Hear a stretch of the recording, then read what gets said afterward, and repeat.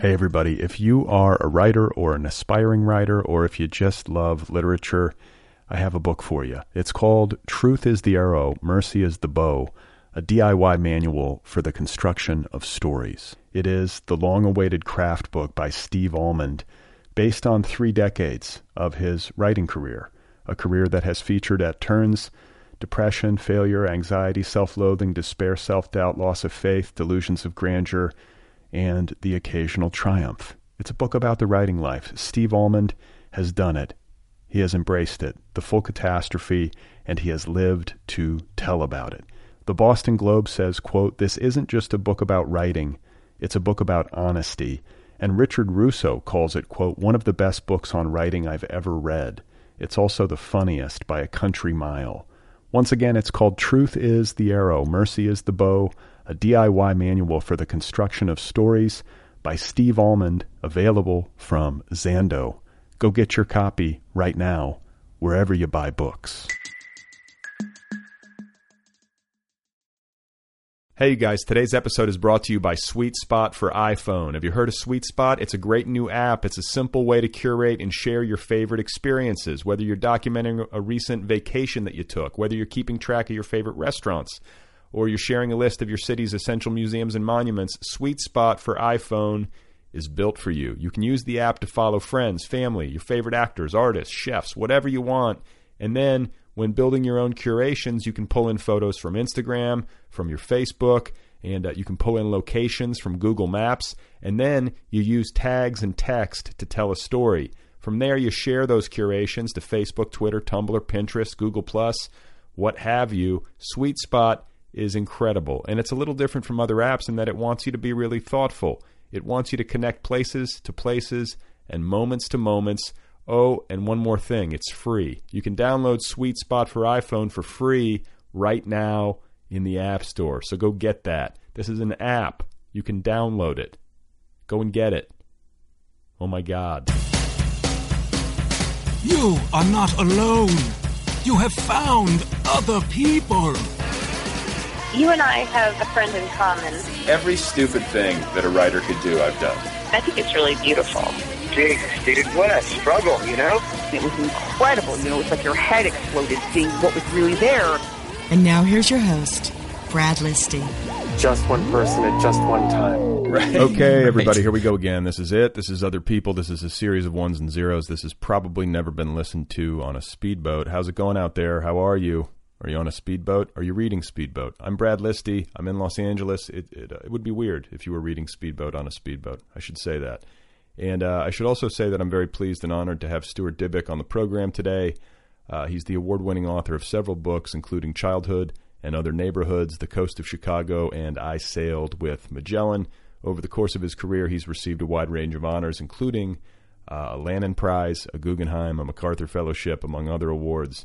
And he is generally regarded as a modern master of the short story. So Stuart and I will be talking in just a bit.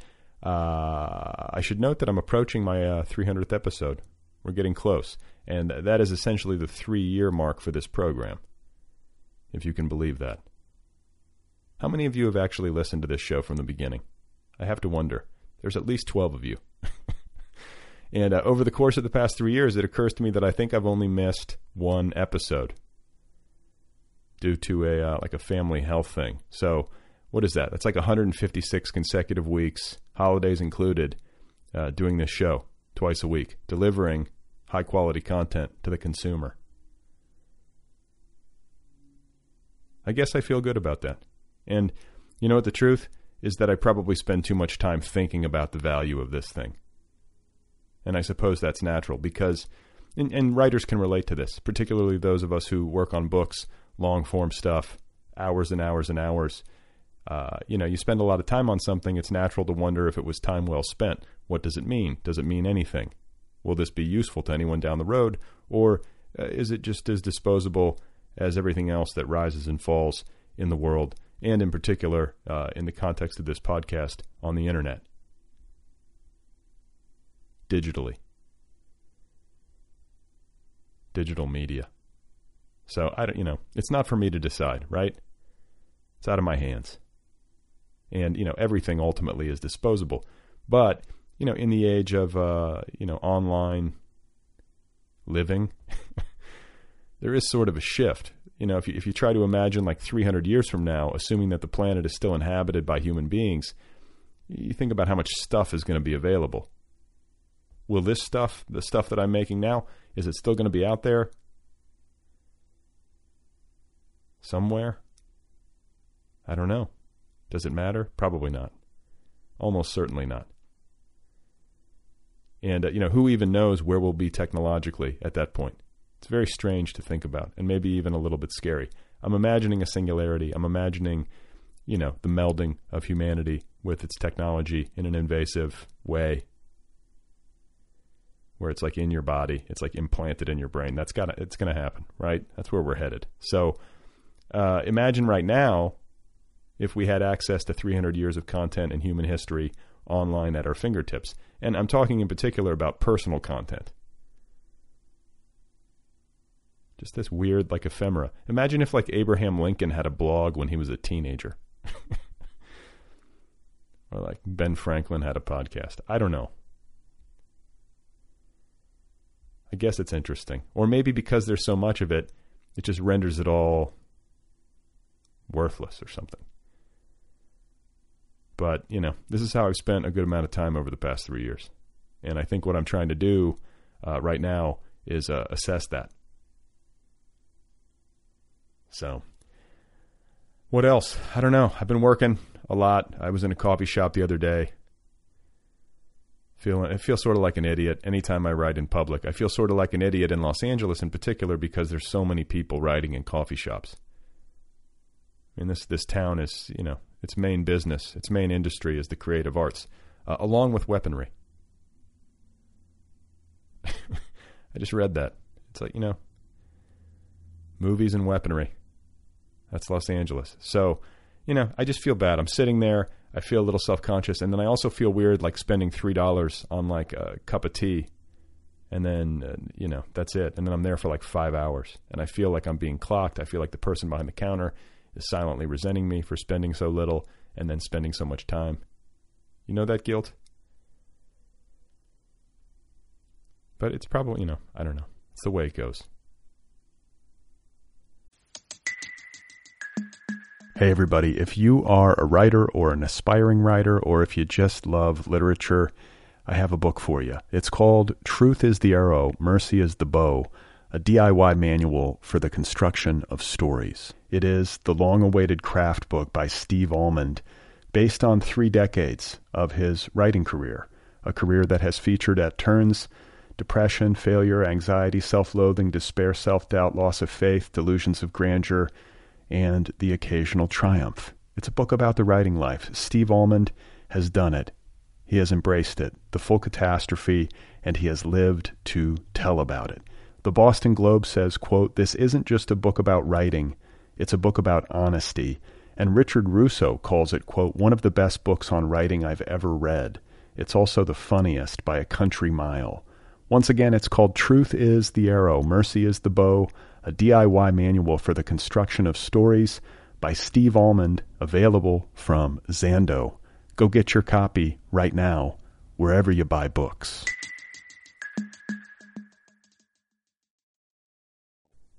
My guest, once again, is Stuart Dybek. It's a great pleasure to get a chance to talk with him and to have him here on the show. And I hope you guys enjoyed this conversation. Here he is, ladies and gentlemen. This is the great Stuart Dybek.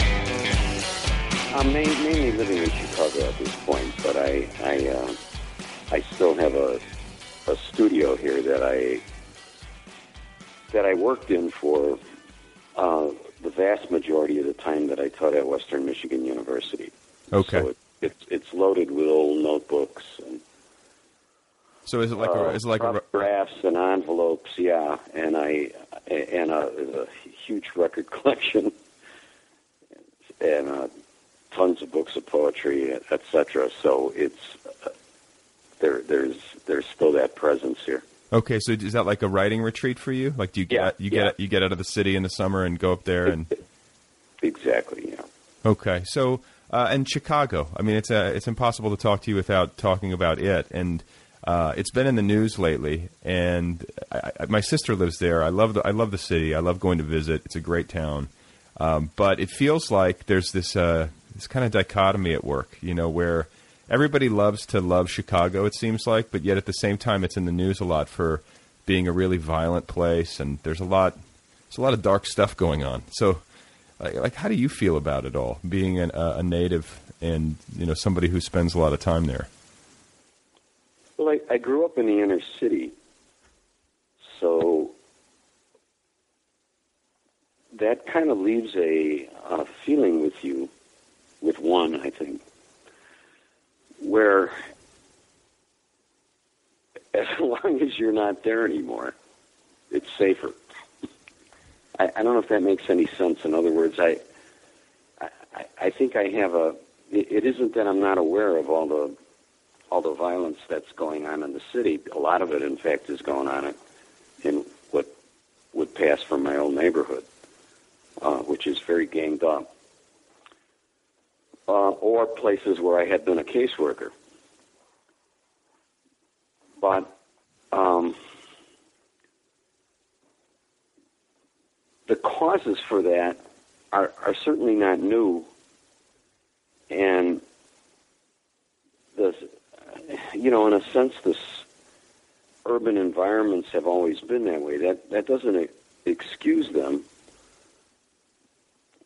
but it, for me, puts them in a context that so long as the conditions that have always existed there are going to be there, are not going to be addressed, that is, better schools, better employment, less prejudice, a more fair court system. That's just those are the causes, and the effects are going to exist. Well, and it feels like when I go to Chicago, I mean, I guess I could say this about a lot of cities, but like when I visit Chicago, I don't feel unsafe. The places that I go, it doesn't feel. I guess that's part of my question, or part of my. One of the reasons for that is it remains a segregated city. More so than others, you think? I think because it's had that history. I suppose that rather than talking about race, one can talk about class, and there's certainly sides, in some ways, sides of the same coin. But Chicago's always had a segregated South Side and vast stretches of the west side of the city. And the effect of that is that, with the exception of the University of Chicago and Hyde Park, most people who go to that city as tourists are entering the parts of the city that have the theaters and restaurants and hotels, and none of those parts of the city are appearing in what I've been calling the segregated areas. Yeah, I know. And, I went on. I mean, the different. Yeah. I mean, you're speaking to my experience because I've been there, and that's been basically where I've wound up. Just as a function of being there as a guest or as a visitor. But I do remember going on a bike ride. I took a bike out. This is kind of a rookie move, but I took a bike out and rode up the coast of Lake Michigan, and I was like, "This is so great!" I was flying because I had the wind at my back. Right. All the way south, and then I had to turn around and ride back, and the wind was like in my face on the way home, and it took about 4 times as long. But that's the only time I've ever gotten down towards Hyde Park. That was it. Right. Yeah. It's the funny thing is that a lot of the writers that one associates with the city, not all of them, but quite a few of them, Bellow, sure, James Farrell, Gwendolyn Brooks, Richard Wright, so on and so forth. They're all from the South Side, and I think one of the reasons for that is that it's so industrialized there, and there's such a huge sense of working class and underclass that's congregated on the South Side, that topics that writers gravitate to, which are class, assimilation, race, ethnicity, that's always been a kind of a cornucopia right. for those, what really are the grand themes of American literature. The enormous barrio that maybe only L.A. competes with in the United States. One of every 5 people in Chicago is of mainly Mexican descent, or certainly Hispanic, because there's also a Puerto Rican community and a lot of Central. At this point, there's this huge migration from Central America as well, but that's all on the South Side. So, now you have to also realize that there's a South Sider giving you this version of the city. Well, so what was your South Side like? I mean, as a child? Well, I grew up in an area called Pilsen, which was named after the city Pilsen in what was then Czechoslovakia, is now the Czech Republic. But by the time I was living there, it was heavily Slavic. There were still that strong Czech migration, but it was there were also a huge Polish community, and at the same time, it was the migration from Mexico was going on. So it was a port of entry neighborhood. It began as a port of entry neighborhood. It is today a port of entry neighborhood, but one that's in competition with gentrification. That gentrification was absolutely not going on when I was there, but certainly a whole new wave of immigration that is Hispanic was clearly going on when my Polish immigrant grandmother, who had very, very limited English. I mean, we mainly communicated in our own made-up language, but when her tenants finally moved out, who were also Polish immigrants, from her ground floor apartment on 17th Street, which was right across from the railroad tracks, the tenants who moved in were Mexican. Was there tension? I mean, was there tension between No, not well, it depends who you talk to. And I think you kind of have to go family by family. In our family, none. In the neighborhood I was growing up in, Mexicans, and I grew up across from a gigantic housing project.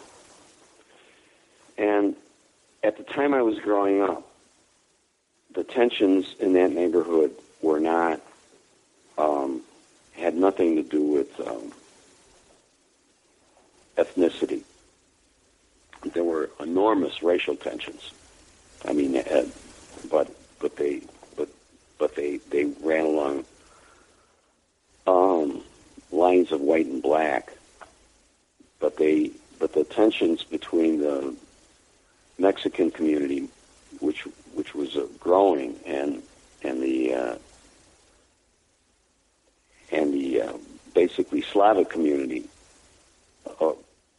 in my experience, were not great.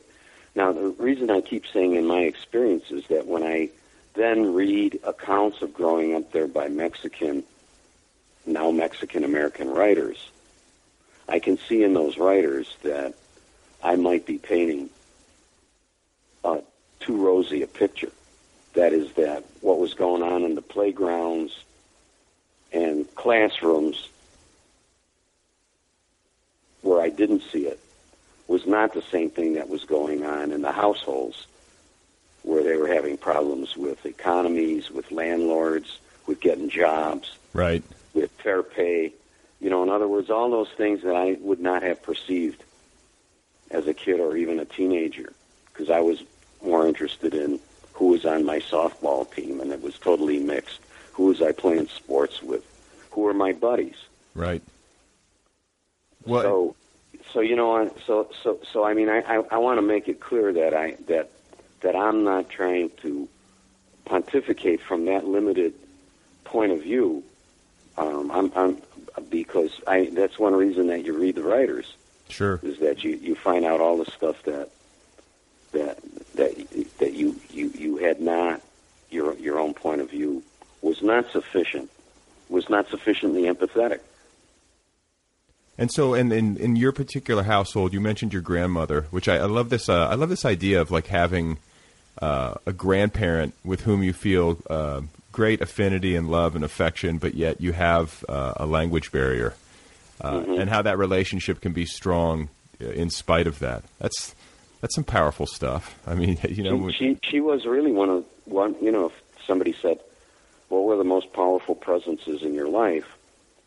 and even if they qualify that statement, what were the powerful influences on you becoming a writer? The answer would be the same. That particular grandmother. Why? Who we call Narbusha. Her absolute non-Americanness. There was a way of feeling, a way of expressing yourself that didn't need language. That when you chose language, almost made it was. I've always wanted language to be like music, that somehow you didn't have to speak it to get the emotion. Right. And here was an example that somehow we were speaking, and yet the emotion was not exactly directly related to the broken English, broken Polish. I can't exactly articulate it, but this is like going to seem like a weird jump, but when I came upon T.S. Eliot's idea of an objective correlative, that is that to express through words, the need to express through words shades of emotion that words themselves, that is, i.e. diction, can't express. So in other words, if I say I'm lonely, in conversation, everybody understands what that means. If I say on a page, Jack is lonely, the reader will pick that up. But as a matter of fact, we have, how many shades of loneliness are there? And for me, what a writer finally wants to do is convey to a reader a shade of loneliness on such a personal, refined level that the word itself it's just too broad and clumsy for it. And so what you do as a writer is you find imagery and scenes and things that happen on a plot that are what Eliot calls an objective correlative. That is, you find ways to objectify the emotion loneliness. Well, and it's making sense to me though, because I'm thinking about your grandmother, and I'm thinking about this claim that she was one of the strongest influences on you becoming a writer, and I'm thinking about being a child and trying to communicate with her, without language, and having to read her person, which would be excellent training for a writer. Trying to glean what she's thinking and what she's feeling from visual information only. Right, and the entire neighborhood was that way, because there was this gigantic population in the neighborhood of immigrants. Didn't matter where they're from. In fact, somebody a zillion years later wrote was writing a piece about writers who write about immigration, about immigrants, and one of the ways they characterized my writing was pan-ethnic. In other words, that what I came away from wasn't exactly an allegiance to Polish American households. It was an allegiance to the immigrant sensibility, and one of the reasons was it wasn't a matter of not speaking Polish or not speaking Spanish or not speaking this language or that language. It was the sense of growing up in an American community where everybody was trying to assimilate, but hadn't managed to do it yet. Right. And so you kind of always had this feeling of a foot in each camp, and of actually understanding their experience without having the language necessarily. At least the understanding that there was a second kind of an American experience going on here that wasn't homogenized, that wasn't franchised, that wasn't McDonald's, that wasn't Leave It to Beaver, that wasn't what was on television. That certain kind of a fake sense of America that TV, especially TV of the. I mean, TV has changed enough at this point that if you turn on all these HBO shows, you're going to start getting. At this point, what writing has always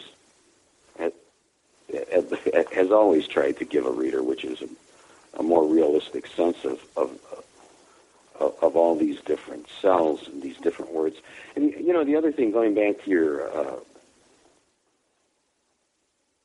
earlier comment about what kind of city Chicago might be, is it is, and I use the word segregated, and I'm not backpedaling on that word, but it's a bit of it's more than a bit of an oversimplification, because the other kind of city Chicago has always been, and this speaks very directly to what I'm trying to articulate about the place I grew up in, is that it's a city of neighborhoods. Right. No, I definitely get that feeling. Little tiny villages. You still get that in New York. You don't quite get it seems to me that in New York, the borders are can be a little bit more fluid. But my neighborhood went from a Slavic village to a Mexican village, and there was this time, and I grew up there at a time when it was in between. I could actually watch the transition. I could watch the same churches, because there was so much overlap in the churches and in the bars, not in the food. Right. Come on in, guys, with those tacos. I mean, I was going to say, that's great. It was such a wonderful revelation. Yeah. What's this beautiful thing I'm eating? Goat? Cabrita? Oh, yeah, okay. Right. Yeah, because bring it on. What's Polish food? It's like the, whatchamacallit, the pierogies and stuff like that. Well, yeah, I mean, it was really dumbed down Polish food. I mean, if you go to Poland, it's revelatory. A lot of game and way more vegetables and so on and so forth. In Chicago, it's kind of boiled down to a kielbasa and a pierogi. Yeah. but not so I mean, and it's true, Mexican cuisine and the cuisine in Little Village and in Pilsen was largely Tex-Mex. But there, you would just be getting these things, and then you'd be get that you had never dreamed of until you had them in this little beautiful corn tortilla in your hand, and the smells all changed. There'd just be these fabulous smells blasting out of these little greasy spoon-looking places. So it was quite wonderful. But there were a lot of overlaps. The beer, for instance, the beautiful Mexican beers, they all came from the fact that there was a big German community in Mexico, and they learned brewing from German immigrants there.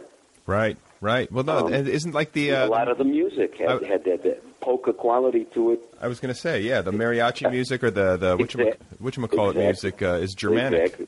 Exactly right. And I mean, there were times when I would embarrass myself by standing in front of a bar where the music was pouring out in the dead of winter, and I'd be talking about this polka or that polka, and then we go in the bar. This absolutely wasn't polkas that were playing. Well, this sounds sort of ideal, or idyllic to me. Great. I loved it. I loved it. I always add, I survived it. If you survive it, it's wonderful. I mean, what you don't want to do is create this haze of nostalgia. Because it was hard living for. A lot of my friends didn't make it, and by what, drugs, violence, just everything. Growing up in broken families, impoverished families, with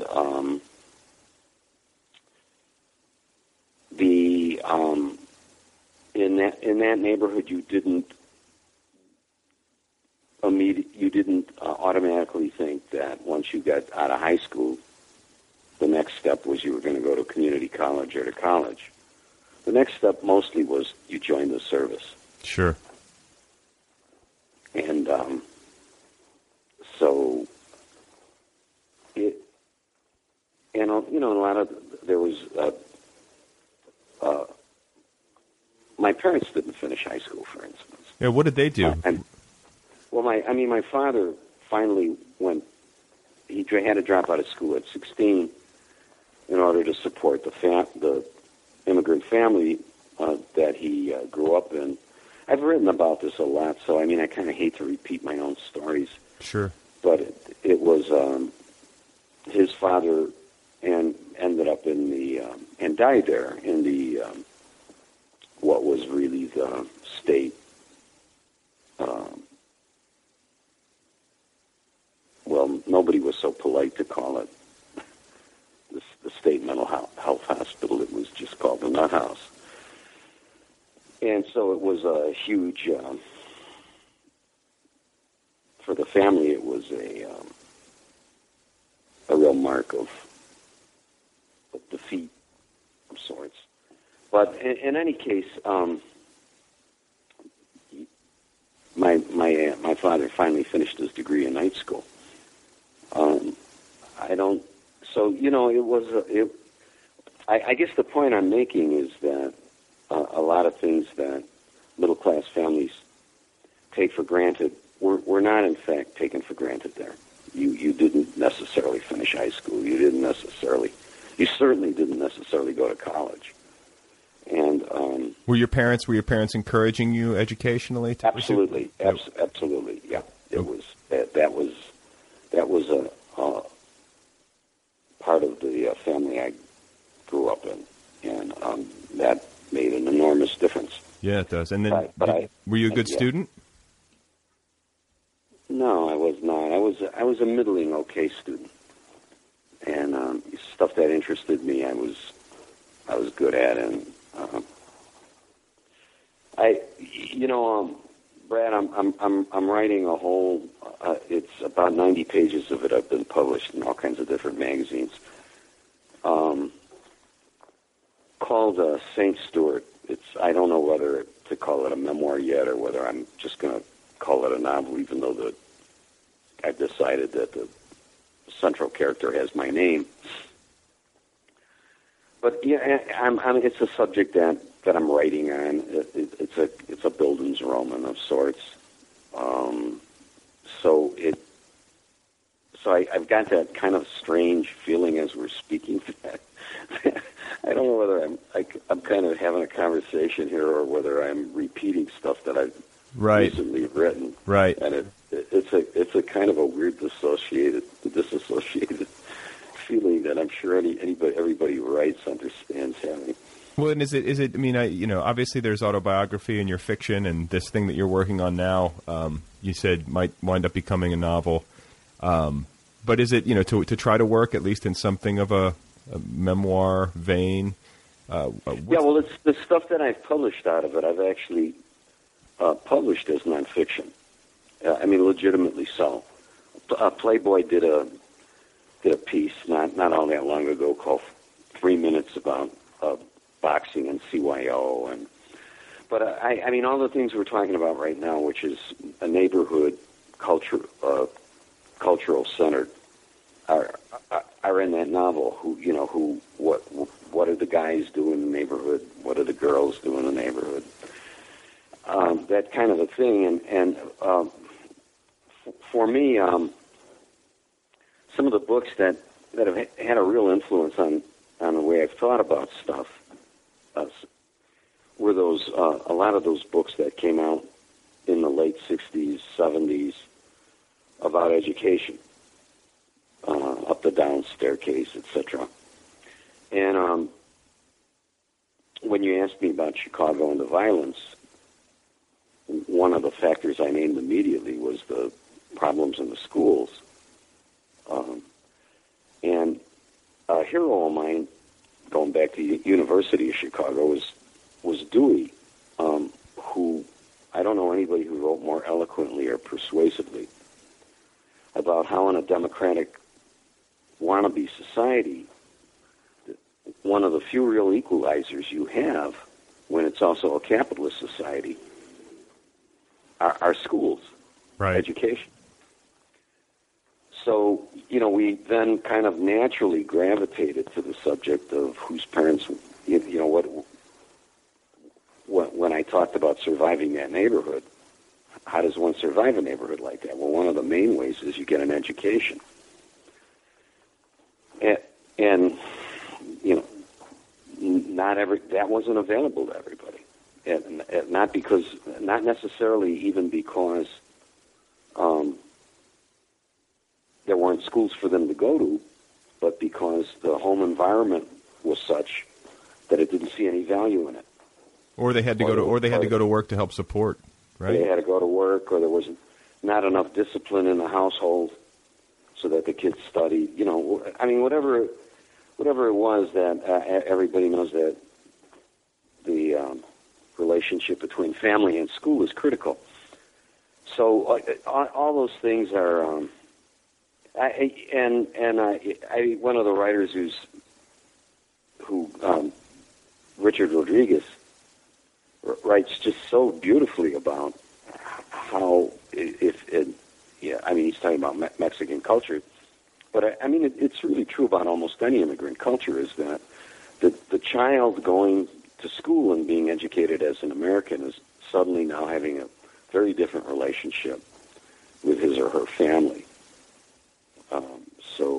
But in my family, and I'm talking about the extended family here, which was enormous, that was all very, very much applauded.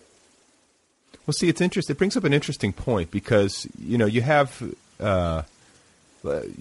like socioeconomic status, money. Like if a succeeding generation is supposed to do better than the one that came before it, but then if you're a child of people who have struggled and you go on to do very well, that's all wonderful. But it can also divide, and I think that's well documented. People talk, we've heard that talked about. We've seen that played out in movies and read about it in novels and whatnot. But one of the things that people don't necessarily talk about as much, or I haven't heard talked about as much, is the way that education can sometimes divide, and there can be fear associated with that.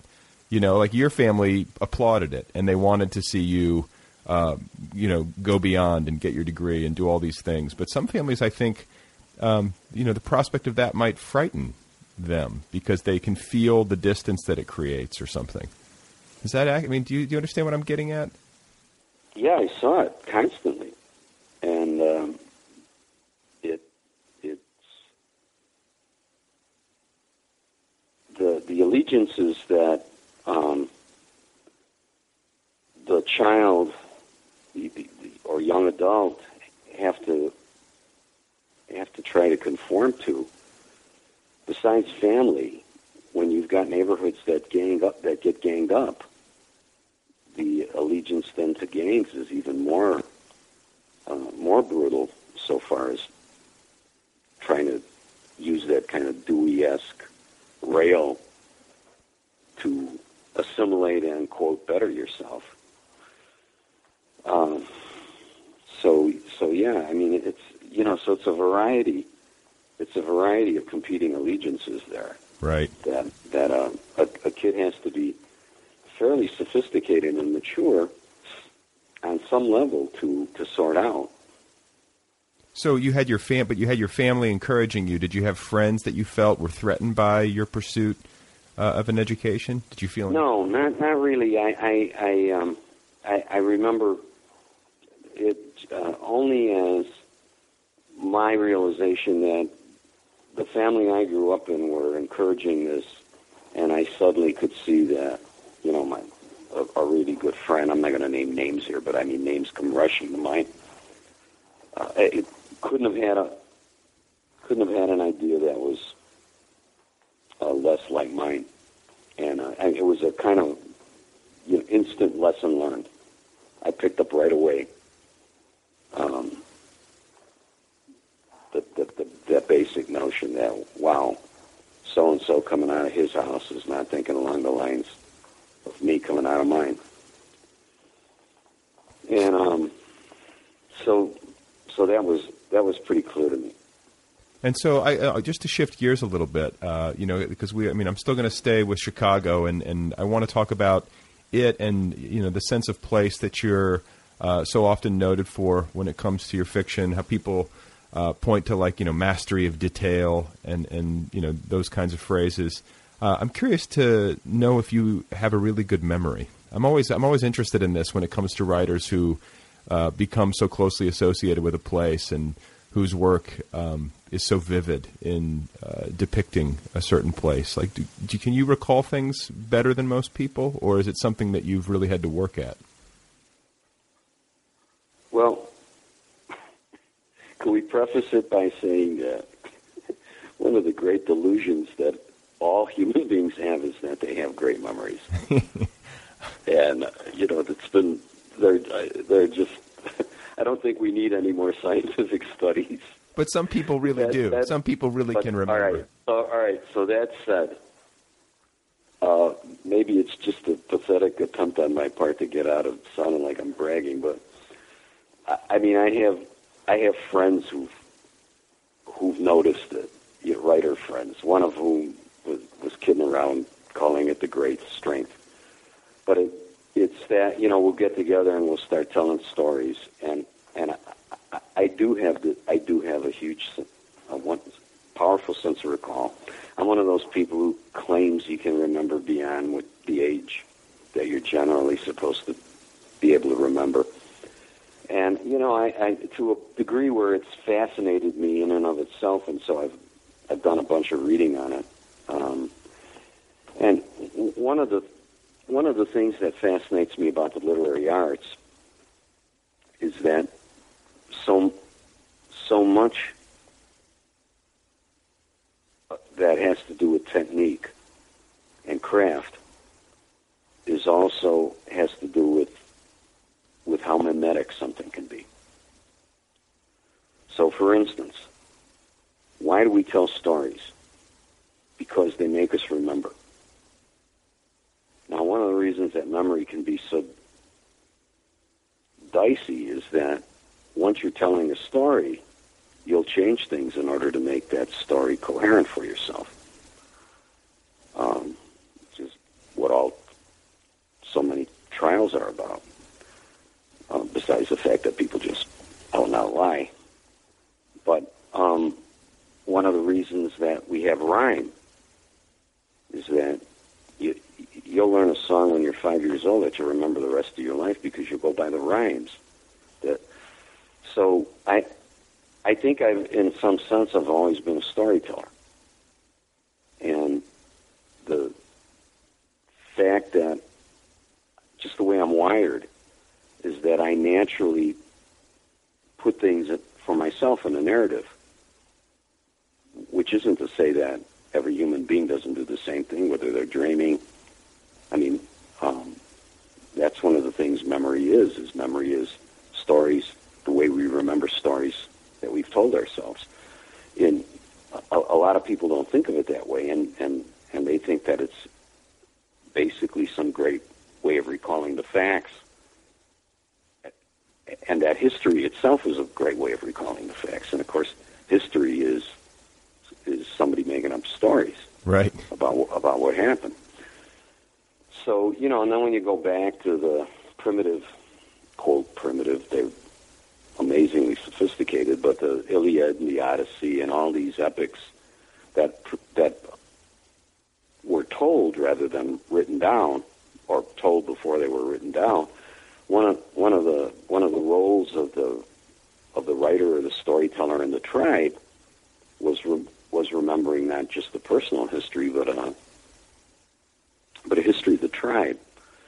So that relationship between memory and writing, and are you still there? Yeah, you know, you just dropped out. Memory and writing, the relationship between memory and writing, and memory and writing, and memory and narrative, as well as memory and poetry. We've come in the 21st century to think of poetry as so dominated by the lyric, but I mean, of course, at one time poetry was really epic. So, I mean, all of that is deeply intermingled. And when I began writing, one of the things that I'm not saying this in any way of hurt feelings or even in self-defense, but I mean, there were reviews that complained about the fact that I wrote a lot about children. And one of the reasons I was writing about children was that for me, I was fascinated by childhood, and one of the reasons I was is I could remember it so clearly. Like you, when it comes to, in fact, I put it in the title of my first book of stories. Childhood in Other Neighborhoods was the title, but it was partly. I didn't expect the reader to get this or not, but it was partly for me a admission or something in the title that's saying, look, I have this uncanny sense of this stuff seeming like it was just yesterday. I see it really vividly, and I'm writing these stories about it. So, okay, yeah, because that's interesting, because I feel like some people, when you say they have a great memory, it's like facts and figures. They can remember numbers. Yeah, that's a different kind of memory. That's not a narrative memory. Yeah, your memory is you can remember like entire conversations and how things played out on the playground. Well, I think I do. Yeah. But the way I remember, the vividness is coming from the fact that I've created narratives about it. And I mean, I remember Toby Wolff, who I think is a writer I would immediately point to as somebody who's got clearly a writer who's got a huge memory. Toby saying that when he sat down to write a memoir, he was actually finding a literary form that allowed him to write down a lot of stories he told over a lot of years. And so I think that when you have that, I don't even want to call it a knack. I'm more comfortable with just saying that if you're wired so that you're sitting at a bar and you're one of the guys is the raconteur. And at the end of an evening of meals or rather than when you're damn tired of talking about politics and every other thing, you just want to sit there telling stories. Right. And by the way, I want to make a jump here, a little digression to say, and that was really typical of where I grew up. People came out at the end of the evening because they didn't have air conditioning during the summer, and they sat on their front stoops and on curbs and on fences, and they drank these big glass quarts of beer, and they just told stories. And when I read about an area of the country that rightly prides itself on having true writers of place, that's the South. One of the first things almost any Southern writer, whether it's Capote or Welty or Faulkner, is going to tell you is that I grew up where people told stories. was also hot. And, I'm thinking. Yeah, I'm thinking no air conditioning. You're outside. What else are you going to do? You're out there. What else are you going to do? You're going to tell these stories. But I mean, over and over again, writers are saying the same thing. We just sat out there and we told stories. Well, the stories are all based on memories, and it really means you're turning memory into narration. And after a while, the line between them becomes blurred. And as a matter of fact, the line between the storyteller's urge to tell a better story and the memoirist's urge to tell what really happened becomes blurred too. Yeah. And this was in you from a young age. Like, were you thinking I'm gonna write? It was totally unconscious. Okay. When did it become conscious? I first recognized it when I joined the Peace Corps and I was in training at Syracuse University to go to Malawi, which I want to add I never got to. But that's really not what I'm talking about. What I'm talking about is that one of the ways that people get to know each other is by telling stories. And it was the first time that I realized I had better stories than a lot of the people from other parts of the country. The people I could see who had really good stories were the people from the South and the people from New York City. And that when we all got to telling our stories, the ones that were really funny, the ones that really stuck in your mind, the ones that were horrifying, etc., were coming from these three parts of the country. And it was the first time that I realized something I had taken absolutely for, not even taken for granted, because when you say you've taken something for granted, you're at least aware of it. Something I had been unaware of. I thought the whole world sat on their front stoop at night, night after night and night, and told these crazy stories. It was the first time I realized they had currency. And at that point, I began to realize what it was that had attracted me to Studs Lonigan, to Farrell, to Algren. That I liked those writers by this point. I was out of college. I'd read them. And you'd gone, and you went to favorites of mine, but I had never made the connection that what they were writing about in their neighborhoods. I mean, it was stupid. I should have. It was so obvious. But I never made the connection that what was going on in my neighborhood was the same stuff that I liked on the page, written by these guys. I hadn't read as much Bellow as I would later. I mean, later on I really read a ton of Bellow, and it was just gigantic admiration because of the stylistic ability that man, what that man could do with language. Yeah. But so it was a kind of a gradual evolution, but there was also a permission involved in that recognition that hey, these things that I just took for granted that were all about having a grand laugh and kind of buddyish glue could actually be turned into had currency. Yeah. Well, and did you? I'm curious to know, like with like the oral, kind of this oral tradition going back to childhood in your neighborhood. If when you sit down to write, are you a person who reads his work aloud? Is it important to you that your work read well aloud for that? Yeah, I don't even know I'm doing it, man. I mean, one of the reasons we started off talking about this little writing studio I was able to have in Michigan, I didn't have to disturb everybody by playing the same piece of music over 500 times while I mumbled. Right. Mumbled aloud. That sounds familiar. But yeah, I think so. So yeah, it's and what part of what it is you're working with maybe the only, certainly the preeminent abstract art form. Everything else comes through the senses. And even as you're working with this abstraction of language, you're trying to make it sensual. You're reading it aloud, you're mumbling it aloud, you can feel the sentence rhythms. I've got music playing, which I'm pretending is part of the writing. What kind of music? Oh, I play the same kind of meditative, if you played it at a party, you'd empty out the room in about half an hour. I get it, though. You don't want anything that's too intrusive, right? Well, I want mood. Yeah. I'm looking for mood. So I'm looking for a soundtrack, and I've got the soundtrack, and I'm writing the play, the story, the scenario. I'm writing what's going on before the eyes, even as the ears are making me see it. So okay, so if let's say you're writing a story, and and you're looking for this mood, you're looking to find in music whatever, ineffable something that you're trying to articulate, and then you land on a song that nails it. Maybe even before you do in writing, and it takes you what, a month, 2 months, however many weeks to finish a story. Will you sit there and listen to that same song on repeat the entire time you're working?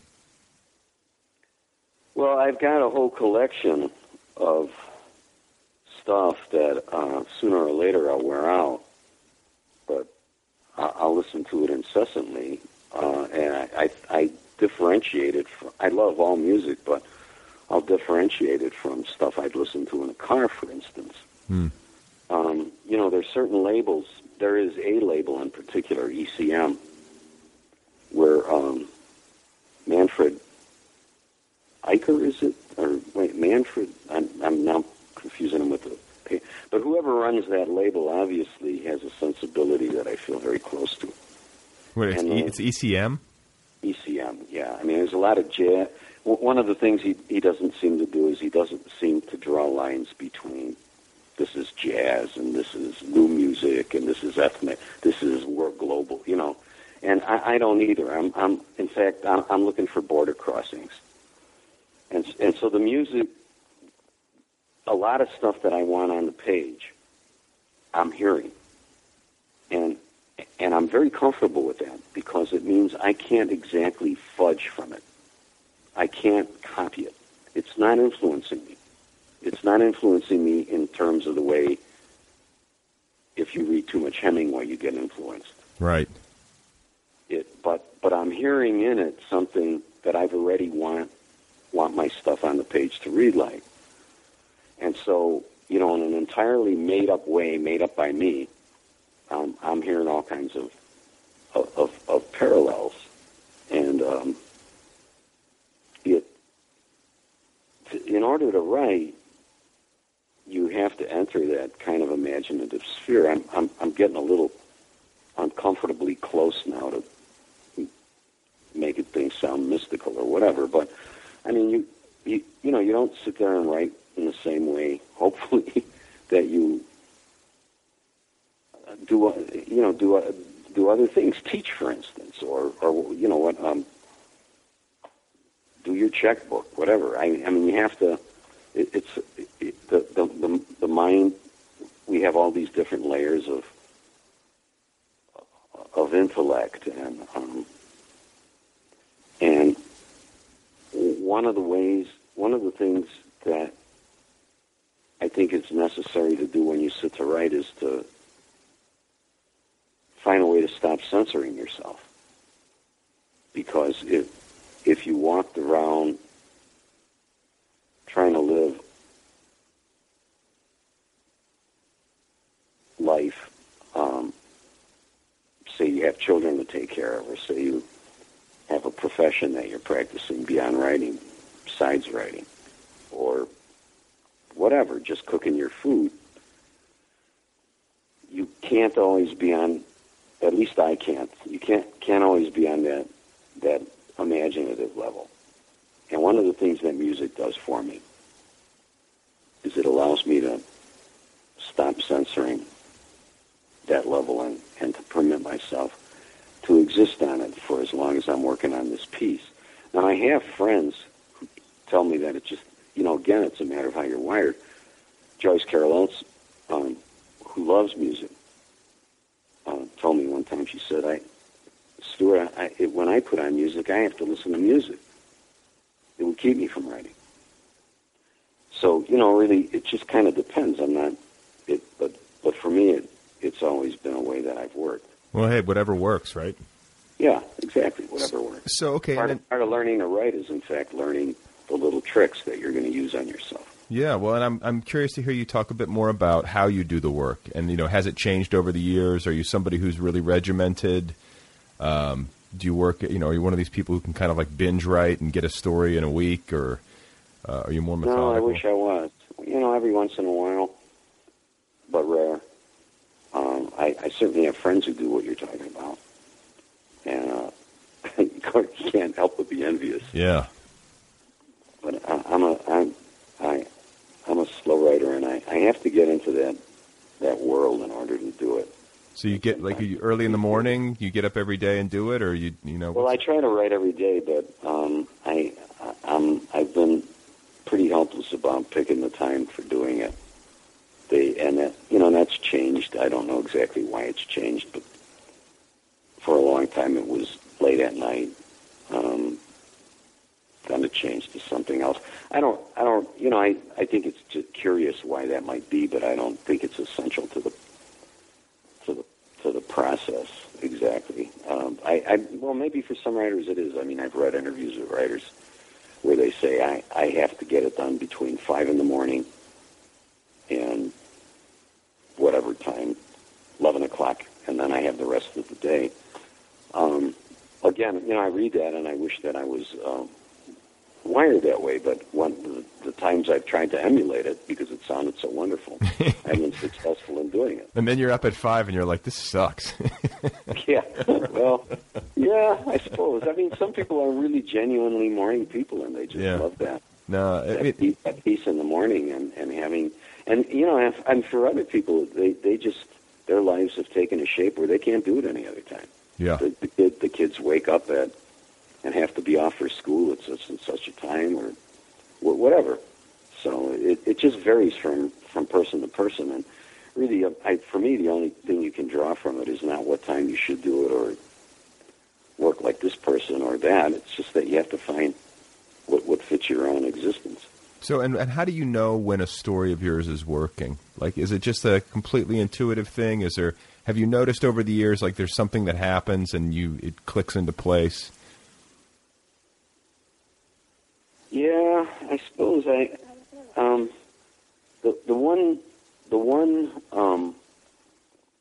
only real thing I could think of along the lines of the question you're asking is that the vast majority of the time I know a story is working if I suddenly get the ending about 2/3 through.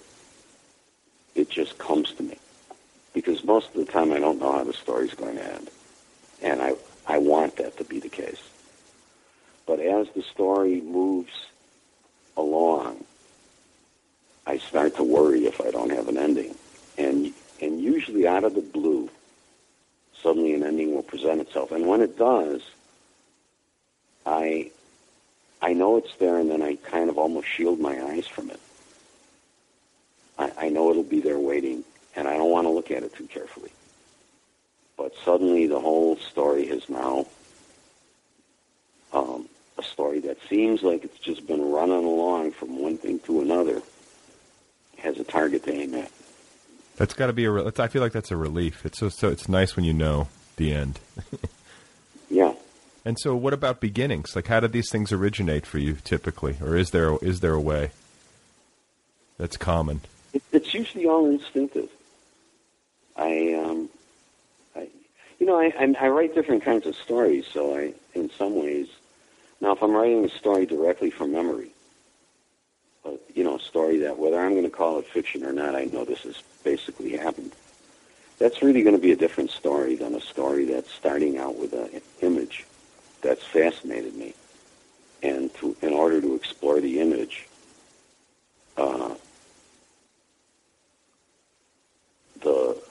an image is essentially lyrical, which means that usually to explore it, you're using lyrical means, which are all associative. But there's a point at which associations with an image can become narrative. For me, that's one of the most beautiful movements in writing fiction. So, many of my stories take that form. Because I write poetry, any number of my stories have started as poems. So that's interesting. And they've started as poems, and somewhere in trying to work them as poems, some kind of strong narrative moment has occurred that I'd never thought of when I began writing it as a poem. And once that narrative moment is in there, I have plenty of friends who are poets who will adapt that narrative moment to the poem. For me, I'll usually let go of the poem and follow that narrative moment into a story. So, for instance, a story that gets anthologized a lot, Pet Milk, that's exactly what happened with that story. That story, for at least a year and a half, was a poem I'd take out every so often and mess around with a little bit, and then give up on it and put it back in its wrappings. I love still lifes, and I wanted to write a kind of an urban table, and I didn't realize for a while that it was my grandmother's table. But instead of a bowl of flowers or a bowl of fruit or one of those beautiful things Matisse might have on the table, right? I had a can of condensed milk, right. And I finally thought one day, when yet again the poem wasn't working, why the hell am I trying to write about the skin of condensed milk? Right. I thought, wait a minute, it's my Busha. And somehow at that moment it just took off, and I just let it go, and it became a story. See, that's, because, you say you don't want to make things mystical, but there is something sort of, about the process and how it all works and how it's got to lurk there in your subconscious, and eventually, the timing is right and the thing comes out when it's ready. But it also, well, it is. Yeah.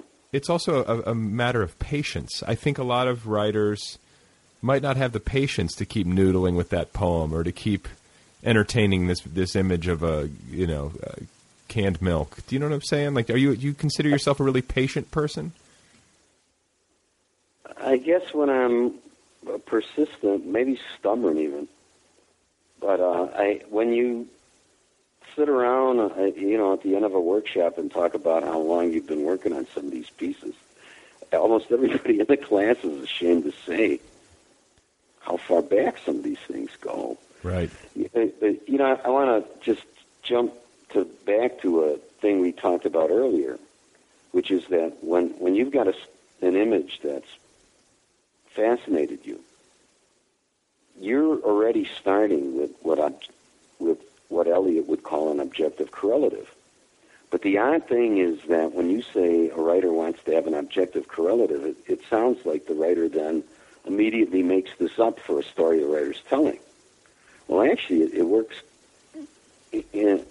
frequently in a clearly totally bass-backward way from that. That is that you've got this image that fascinates you. It's already an objective correlative. It's just that you don't know what it's an objective correlative for. Right.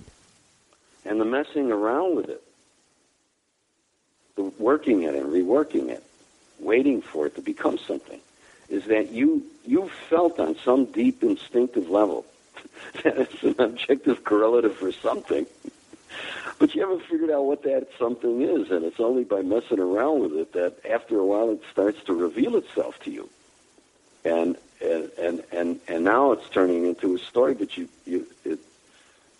that writers who start out with that image, I'm repeating myself, but they know that image means something, but part of what the writing is about is to figure out what the hell they're writing about. Right. So with the book that you're working on now, and I'm assuming it's a book. Do you feel confident that it's a book, the memoir/novel? Yeah. Like, how did it start? How far? You said you were 90 pages into it. Like, do you feel like you've got a ways to go? I'm at least a third done, and I know what a lot, because it's so autobiographical, I know what a lot of the, it's just going back to something I said about Toby Wolfe, and he's hardly alone in this. It's just, there's a lot of stories I've told over a lifetime that I could tell when I told them aloud that they had, forgive me for using that word again, currency. People laughed, people listened, and I stopped telling them. because one of the things that's, when I said that if writers need to know how they're wired, part of learning to write is learning how you work. By work, I don't mean sit and work. I mean what is it that works in you? And a huge danger for me is if I tell a story too many times, I can't write it. In fact, sometimes if I tell a story once, I can't write it. And the reason is that I'm no longer writing it. I'm trying to tell it the way I heard it, even though I'm the person who told it. Right. And to try to tell on the page, to try to write on the page a told story, for me is more difficult than to just, again, I have friends who, in order to write it, need to tell it 100 times. So, again, everybody's just it can be radically different. What works for me, what inhibits me, can be just the opposite for another writer. But anyway, a lot of the stories that, yet episodes in this book I want to write that are there to write are pieces that are almost set pieces in my memory. Well, I wish you well on it. I mean, I know that I guess you just said that the challenge is trying to write what you've already told. So hopefully you haven't told a lot of these in a while. You've given them a rest. I have intentionally. I have. Okay. Shut them up in a hat box at the back of the closet. Well, it's been such a great pleasure to talk to you. I appreciate you taking the time to do the show, and I wish you well as you work this book to its end. Thanks so much. I really appreciate your interest. All right, there we go. That is Stuart Dybek. Go check out his work, The Coast of Chicago, Childhood and Other Neighborhoods. I Sailed with Magellan, and several other books. Thanks to Kill Rock Stars, as always, for all the great music. Be sure to check out killrockstars.com. Don't forget about that app, the free official Other People app. Have you heard of this thing? It's the best way to listen to this program. You download the app. It's free. It's available wherever apps are available. You can listen to the most recent 50 episodes free of charge, and then if you want to stream the archives, you can just sign up for premium for like a couple of bucks. It's very cheap. So go do that. Go get the app. It's free. The Other People app. And don't forget about Sweet Spot, today's sponsor, that app. Check that out. That, too, is free in the App Store. So I'm actually on my way out the door momentarily to go to a cafe to self-consciously write in public. If you can picture that. I'm going to try to order a beverage every 90 minutes in an effort to placate what I imagine is the intense resentment of the person behind the counter. But the thing is, if you do that, if you actually try to be a decent human being and earn your table at this coffee shop, then you got to pee a lot, which makes it hard to concentrate and get work done. Do you understand what I'm saying? It's a conundrum.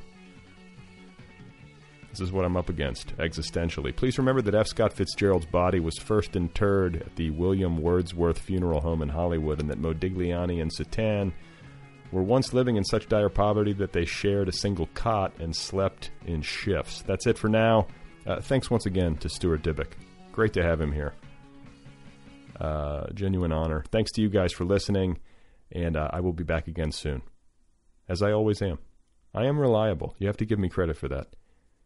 I reliably deliver so that you have something to listen to while you are on your speedboat.